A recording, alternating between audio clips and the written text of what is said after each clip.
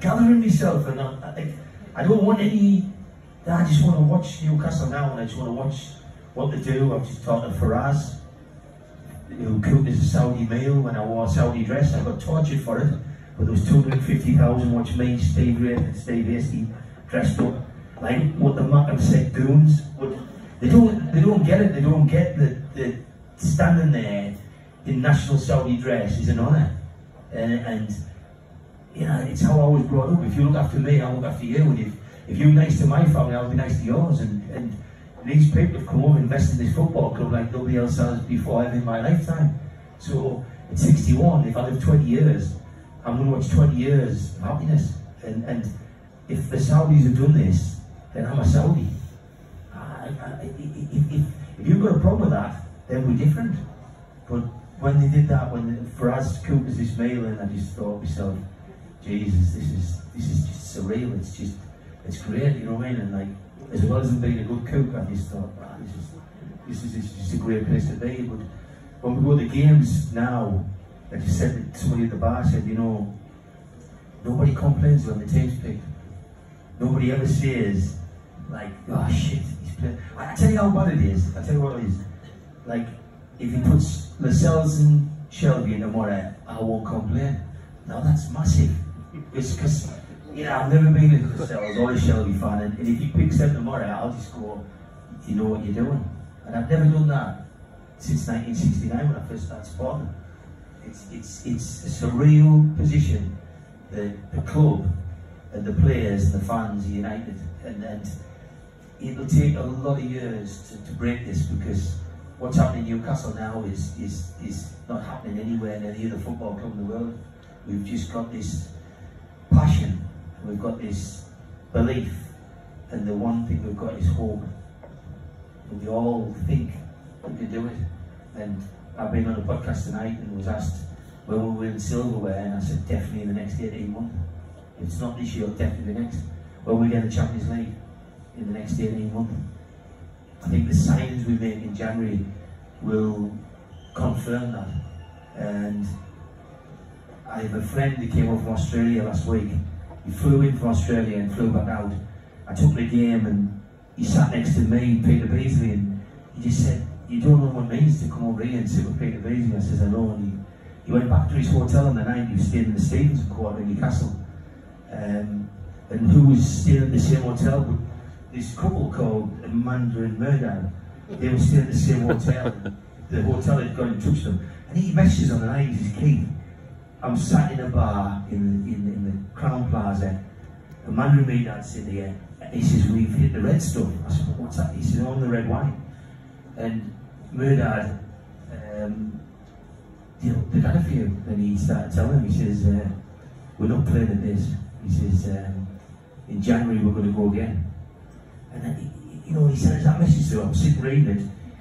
Tending to my missus, I'm watching the telly, and I'm going, oh my God, Newcastle are going to have a go, and in January we're going to bring some more players in. So I think what we see now is the very, very start of something that's going to be massive. I don't just mean PIF buying in. I don't just mean. I think this team is going to be one of the biggest teams in the world. I think what they've done now is tone the line. I think they're behaving themselves to avoid too much criticism. But I think there's going to be a time very soon when they say bollocks, let's just do it. And I think Newcastle's going to bring players in that make you wet your pants, and bring players in that you just go, you're not going to believe what's happened. And if they've got the same ilk and mindset as the Trippiers of the world, the Gamerish, I mean, is there a nicer bloke? Is there a better footballer that you've seen in the last 10 years? That kid looks awesome. And when I see Mickey smile, he makes me smile. I just, everything about Newcastle a minute, I just love.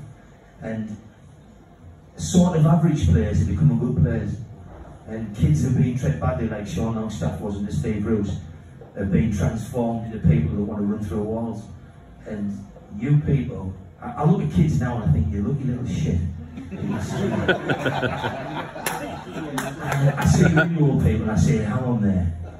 You know, just hang on there, son. Don't you go. I'm just going to the toilet, but don't you go anywhere. But the reality is, you're just on the start. of a massive, massive, massive thing. And you'll get the shit I get. You know, I get more shit than anybody. Not me! I've even been nice to Joe Walker today, mate, all day. The problem is, Joe apparently claims that he's 43 today. And That's what? Joe reckons he's 43 today. I mean, and it's the youngsters like Joe, that's what's worrying us, you know? You've heard of when they clock a car, haven't you? You know, turn the clock back. So Joe is, he's so old, he can't take yes for an answer. And that's from his wife.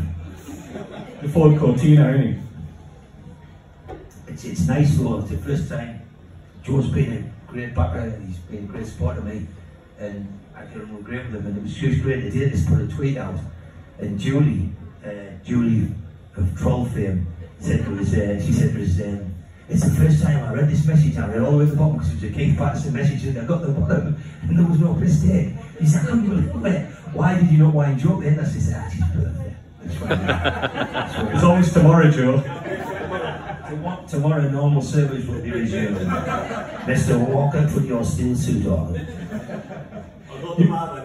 Definitely. You wrote one letter, Keith, one letter. It's a long letter. It's funny, you know, you'd say you wrote one letter and it stuck, you know what I mean? And people said that you in fact you done prove it. I just imagine a book that showed just one letter, but let's put that in perspective. You just want to do one letter. There was somebody come on the podcast tonight and they said, Joe warned us to, because Joe said, while I've been sat as the king, that somebody has put on, they wrote on the podcast, I watched Nick DeMarco the other night, and if anybody watched that, they'll know Keith Patterson had nothing to do with the takeover. And the words dickhead come to my mind so quickly, I just thought, how stupid are you? So, I've got on my computer so many 100 messages to Nick DeMarco, and I'll have so many 100 back. And I've got messages of Nick DeMarco where he said, as Keith, as a QPR fan, not as a lawyer, I just want to say what you've done for this football club is amazing. And he was up by the food bank after the takeover, and this fellow will tell you, he walked past and they were shouting, Nick, Nick, Nick, and they were yelling at him across the street, and he kept walking. And he kept going, Nick, Nick, Nick, and he just kept walking. And then, I think it was Bill Cochran, who runs this place, shouted, Nick, we Keith Patterson's mate. And he turned back and went over. And he thought I was there, so he obviously out the courtesy come over. And he said, he's not here, we just wanted to get you over there, we can't be here. So Nick DeMarco at the pattern, he's been a lovely fella, but what do they want us to do? Do they want us to show these things I've signed NDAs for? I mean, I would lose hundreds of thousands of pounds if I broke them NDAs. But trust us, I am trying to work with the people I signed them for to see if I can release them. Yeah. And the aim is to release everything and show you what was really happening. But what I can tell you is, what was happening is, there was 4 people, and it's never been promoted, but there was a guy called John Woff who was in it tonight, who's one of the longest diehards Newcastle you'd ever find. He was part of the Magpie group, he was the brains and a lot of the muscle behind people like John, behind John Hall. I mean, so when we had the Keegan era, a lot of that was John Woff and co-created. And you had Neil Mitchell, which is George Mitchell's son, Geordie Dentist, to a lot of you. You had this fella sitting next to us, Steve Hasty, and you had that man who knows now, Steve Ray. And them 4 people had meetings throughout the takeover, and you know, it's a fact of life. They're down on record. They've never come to you and said, this is what's happened, this is what hasn't happened. But they were in talks, and they would come to me, and they would say to us, as far as the competition action goes, Keith, Mandra Murdoch want you to do a report to tell them why it might be a move now to do a pincer movement, and maybe get them to take an action against the EPL to show why there was a financial loss by the takeover people.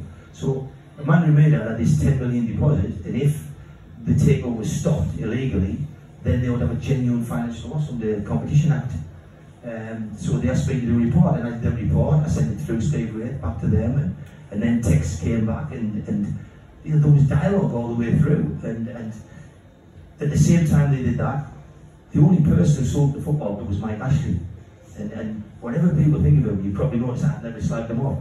And the reason being is, I slagged them off enough before the takeover. I got to the point where I thought, well, slagging them off doesn't work. There's some daft who carried a coffin around one day and put a victim out there. and nothing worked. And I think he just enjoyed a lot of that. I think he thought, you know, you think you've got us, you think you've beaten us, but you're not going to beat us. And when I went to them, I knocked the door and I just said, you're not going to get this takeover. It won't happen. And they said, why? I said, because you're doing this as an arbitration. And an arbitration gives you a bench. And that bench is your pick, the EPL's pick, and then you've got to agree the third pick. Unfortunately, if you don't agree the third pick, the written rule of arbitration in the Premier League is that the FA take the third pick, which is the EPL. So you'd have had the EPL choosing a homer, Newcastle choosing a homer, and then you'd have had the FA doing the same. You'd have got beat 2-1 in any arbitration. Worse than that, arbitration doesn't allow you any disclosure. So if you've been slaughtering somebody, if you did something illegal, you can go into an arbitration, you don't have to give that evidence. And they said, well, why do you think you could do different? I said, because what they're doing is anti-competitive. And if you run a CAT case, you call it a CAT case, but it's actually an anti-competitive case. But a CAT case gives you unlimited disclosure. What it also does, there's no such rule as confidentiality, which is what the Premier League bank on. So there's lots and lots and lots of statements that the Premier League stepped down. And what they said to Newcastle was, if you break any of these confidentiality, the deal's off. And I don't know if you can remember, but if you cast your minds back to where Newcastle once went on the 6 o'clock news, and they went on the 6 o'clock news and they said, Newcastle United are taking legal action against the Premier League. I don't know if you remember that, it was the 6 o'clock news, it was on Time Teams and BBC, and it was like so many months after Takeover died. I reckon it was about July, August time, 2021. And what they did, they went in and they said there's a case being run by Newcastle United. Let us just tell you tonight how that happened, because I can tell you that without breaking what I've signed. What happened was, I took an action against the Premier League and put 6 points down, and my QC said you only got to win one game. We knew 3 couldn't be beat. They could not, in a month of Sundays, beat 3 of those arguments. We thought we were good on 5, and we thought one was a tryout. We thought one was just a fancy, it had a bit of sauce in it to make them look stupid. So we run the case on 6. They tried to answer those cases. They miserably couldn't answer 4 of the points. And 2 of those points they couldn't answer was 2 we knew that nobody could answer. They tried to answer the 1 of the points we knew they couldn't answer and made complete dog's dinner of it. And Chia Wanya, the Labour MP for Newcastle, she could have verified that point. She could have stood in court and won that point for us. So we would win all 3. But what they did was they wrote back to us that day, they wrote us a letter, and they said, we can't answer your case. They didn't call us Key, they called us NCSL. We can't answer the case because we're running a case against the Premier League and against Newcastle United at the same time. And we think it's unfair to run 2 cases at the same time. I have phoned Newcastle United up, who I was already in talks with, and I said, they're telling me they can't run my case because you've got a case going. Have they really, said Newcastle United? Do you know they've signed a document to say they'll never divulge there's litigation going on between our 2 companies? So that day, you know that Nick DeMarco bloke who doesn't know me or I've never met?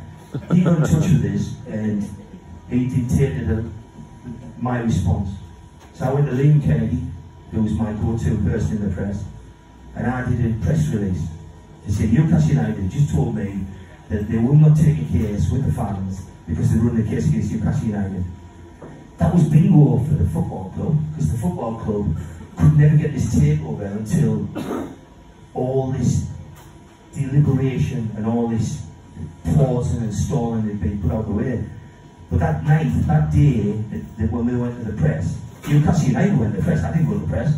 I went to the press with a letter when Newcastle went to the television. Newcastle went to the Times, the BBC, and said Newcastle had taken a case against the Premier League. And it's the first time Newcastle were allowed to announce that. And that's when the pressure started. That's when the takeover started to turn. That's when the Premier League's rules are you cannot divulge anything. But I said to Justin Barnes, who ran this case for the club, I said, under competition law, there's no such thing as a secret. Under competition law, you're not allowed to use the word confidentiality. You can have as much disclosure you want. If you stay there for 3 months, you've got to know the far end of the file, where it flew from and who backed it. You get everything, every single thing out. And I said, the case you rule is not going to work. So, some fans, one lawyer, who belonged to Fanzine, was telling me that I didn't know what I'm talking about. He said, you need to run the arbitration first. And I want to call him useless. I didn't realise how much of a mind reader I was, how accurate I was. This guy is telling me, run the arbitration first. If the arbitration ran first, you'd still be owned by Mike Ashley or somebody from America. But if the CAT case runs first, you'll win, and they can't defend it. And the rest is history. The rest being done, the rest has got you where you're at today, and they were never, ever, ever going to be able to beat the CAT case. And does it surprise you? When the CAT case ran, I was told from the club to try and get lots of fans to get involved. And I said, why? He said it would just be better. The lawyer said it would be better if people can dial in, because what it does, it brings it public. So I said, there's a CAT case coming and it's going to go public. What a disappointing figure. Biggest attendance on an online legal dispute in history. 33,000 people. What a disappointment your fans are. It's as though you can never get off your asses and do anything like that. Do you need one? And then a quarter of the world's countries, 25% of the world's countries attended that meeting. And what you saw was annihilation. I'm just a private person, so I can say this. But I didn't think Johnny Joe was that great that day. I don't think he's in Robert O'Donoghue's league. In the chambers they both work at. O'Donoghue was rated much higher than him. But O'Donoghue built the case, we handed it to the club, and then Joe ran it. That day I thought Joe missed three attempts where he could have nailed the Premier League down then. And it was like a post-it note, pass it line, they were like passing post-it notes. That guy who represented the EPL that day he was voted QC of the year. He was absolutely Man City level. He was brilliant, but he had no information. He was running a shit case. And so that case should have shown you that Newcastle's walked all over the day. So where do we go now? Where are we at now? And why did we get involved in it? I don't. One day I was sat and a man there spoke out and said, we need the fans to come forward. And I was stood there and a couple of people said to me, he said, what do you think? And I said, it's anti-competitive. And they said, well, you've done that. That's what you do. And I said, I don't do it, but I've done it. And he said, why are you going to... And that night, I stupidly read something by this famous guy called C.S. Lewis. All you literary people know who he is. And he did a statement, there's this famous statement he's got that says, you can never change the beginning, but you can go now and change the ending. And I read it, and I went to sleep dreaming that, and I woke the next morning and I was thought, you can't change the beginning, but you change the ending. And I thought, somebody's telling you need to do something here, and I stupidly did it. And it's freakish that I'd worked on a court case where we consumed, me and the other side, £55 million in legal fees. That's what we did. The company I was a direct minority owner of consumed 25 million, and the other side 30 million. And it got settled out of court. It was a competition action. And that's how I knew how to do it.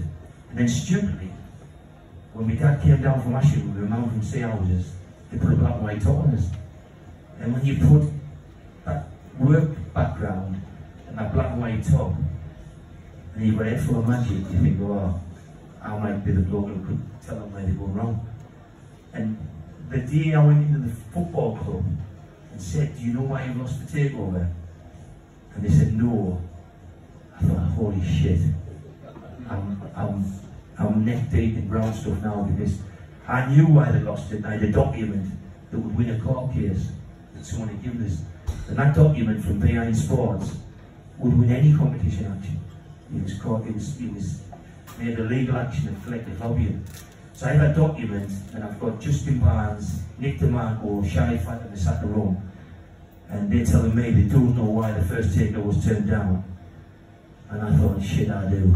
And then I thought, shit, I've got a document. And so I told them I did, told them I had the document, and from then on the rest just happened, I guess. But somebody said tonight, I think it was Tom Dixon said, would you go and work for another football club if they needed to do similar action? No. Would you go and do something new? I said, no, I don't want to do anything. I don't want to be involved. I don't want to be. I don't want to see people bully people. I don't see cartels win, but the same token, I've done more than I wanted to do. I did 14 months, unpaid work. I had 14-hour days. I had to move out of my house. I had to move my fiance out. I had to live with my brother who was suffering from cancer, and I don't want to go back there. And to get abuse of some Mackems, some trolls, but some people from your own fan base who are thick is more than anybody should ever take, and I don't want to do it again. All I want to do is just go to match with you lot, wink when I pass you, you know, have a drink with you, pay me turn, don't want anything for nothing, I don't want any tickets or anything. I just want to support Newcastle with you lot.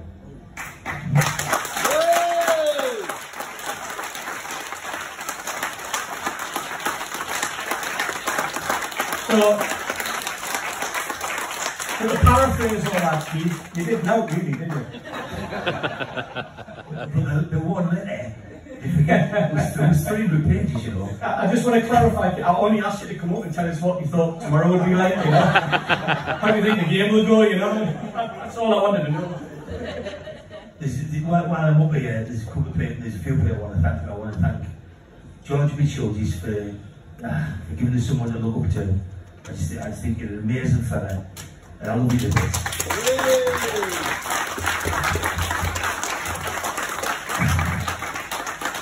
I think when George does these shows and he gives all that information out, he doesn't realise how young people like me, I don't think he realises how we sap that up and how much we admire him and how much we love what he does and who he is, and how much everybody needs somebody look up to. I've got one ambition in Newcastle, and that's to be at Wembley when we win something.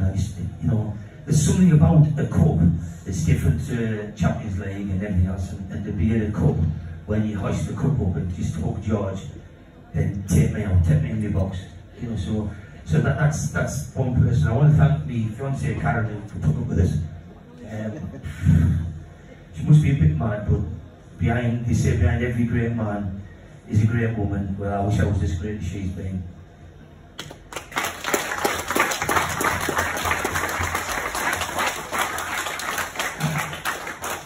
I've got to thank 4 people that's been special to me, and it's, you know, I don't have any share in it, and it's Steve Hasty, Steve Wraith, Neil Mitchell, Joe Walker, who's just been there for us. You know, when you look back and you just know people, they're going to they're going to tell you to ignore the shit, and they're going to just keep practicing. This fella here next to me, he's as straight as the eyes, the most honest man in the fan base, and he just, every time, he never fails to say the words you're thinking. And I don't know what makes these do this, because I haven't done this like this, or I haven't done all this podcast or anything.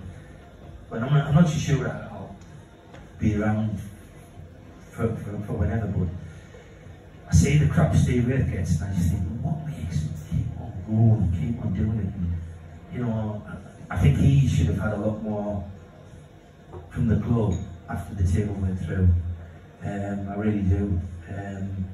I think you know, things happen, and people get nervous of people, and I just look at them lads, and I had to find, not a podcast, but I had to find a media to get the message out.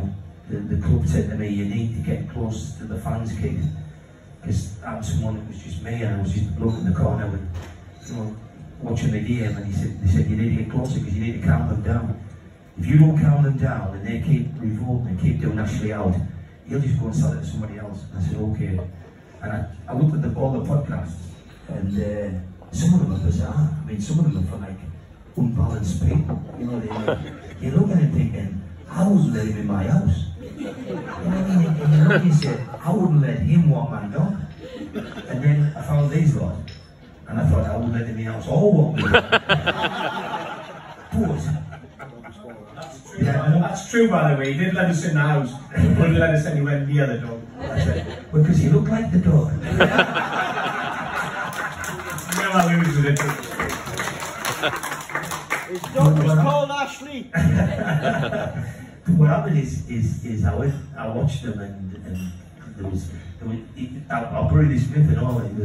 Like no, there was this war fund group, and they went and spoke to these guys, and he just made a hash of it, and then it was going to collapse, and then he said somebody's going to have to put their name up in front, and I had all the legal stuff, and I had the QCs, and in the end there was no money there. You know, there was no money. The fans didn't want to pay any money. The people who set war fund had no money, and they just said someone's going to have to do it, and all I did was I just backed me with my legal people to an extent, but I got to a point where if the case was going to run massive,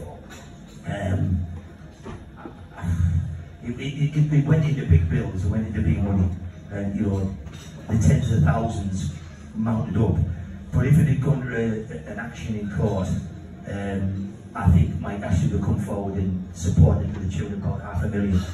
And that's why I don't start people off this, because as much as he made a bollocks of Newcastle, he believed in me. And they sort of supported me, so I don't want to just slap people off for the sake of slapping people off. You made a complete arsehole to this day, you would say the same yourself, I mean, if you sat them down, but I'm no Ashley fan, but I'm equally not here to knock somebody who supported me or backed or believed in it. But them four lads had the platform, they had the members, they had the users, they had everything. And when I looked at them now, I still don't know why you do it. I still don't know why you had more crap in the last 18 months, Dave, than I could handle. I don't handle crap very much. I just block people all the time to get stuff. And I'm not like very tolerant with idiots. You know what I mean? I just have a low idiot factor tolerance with it. I just think like I look at people and I just look at it, you're like my Uncle Nobed. You know what I mean? I just think, I can't be bothered to listen to you anymore. And I have a rule, I just think, if I wouldn't have a pint with you there, I wouldn't listen to you online. And if I wouldn't come home and sit with you, or say, do you fancy a drink? Or I wouldn't go out with you on a Friday night, what do I want to listen to you for on Twitter? It's just a stupid media, you know what I mean? So, but these lads have been doing for years. And Neil Mitchell has a good skill, because he just takes the piss. He's as mad as a box of frogs, and he just seems to get through with it a lot. But you know, Joe's at it. Joe put a t-shirt on and me, and went to bed to sleep. And I don't think he went to bed. He just closed his eyes. Still does. Joe, don't talk about after it. You went to bed. You sleep. You went to bed. But he had a shirt and me on, and he puts it on Twitter, and then all these cronies start saying that, like, giving Joe a hard time, and I'm thinking, like, how bright are you? You know, like, does the lift go at the top? You know, like Mr. Bungalow, come over here, Joey's ring, you having a joke at your expense. So I want to thank you for letting us in. I want to thank you for letting us out after the table, because I've got, you know, I did a runner after the table. I was one night and going out with me, I just said, oh, enough of this, like, and I have a lower tolerance level than all them. But I want to thank the fellow who I met through the whole setup called Johnny Allen, who's in here, and I just want to say to you, he's the bloke who never gets any praise. He's the bloke who does more for charity, more for everybody than anyone in this room, including me. He's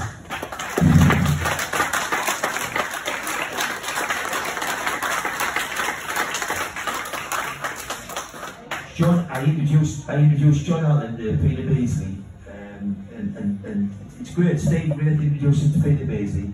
He sent a message for me for my birthday. Peter Beasley rang us and said, "Oh, you know, I want to meet you." And then the next thing, like, made up. I took Steve Hasty and Ned Jed down to the Falcons to make team use of Peter Beattie. And that's what you do when you trust people, you pass the contact and you share them. And so from Steve Wraith to the lads to me, and then one day I said, oh, Peter's want to get back to coaching. And you know, I think he's had a raw deal for the club, but that's my opinion. I think he's a brilliant man. And every time you win the game, then they'll do 1,000 photographs with fans, and they'll all tell him you're the best player to ever wore a black and white shirt. How he's not in the football club, you know, as an ambassador, and maybe Keith Gillespie gets in. I don't know. I think Peter Bleasy is the best player I've ever seen signed for Newcastle. I think he's just an amazing talent. He's also a nice fella, and I introduced Johnny Allen to him, and within weeks, John put his own money down, and he won't want us to say it, but I don't care.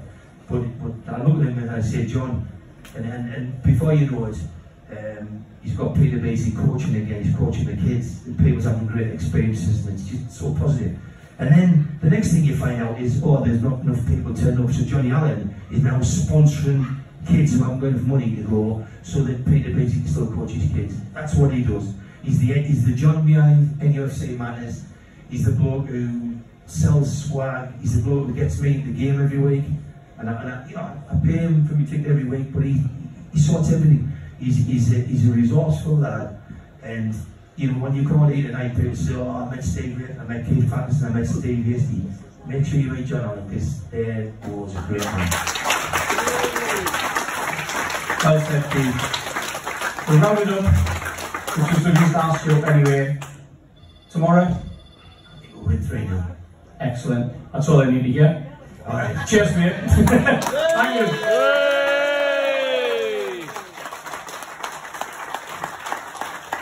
Enjoy the rest of your video.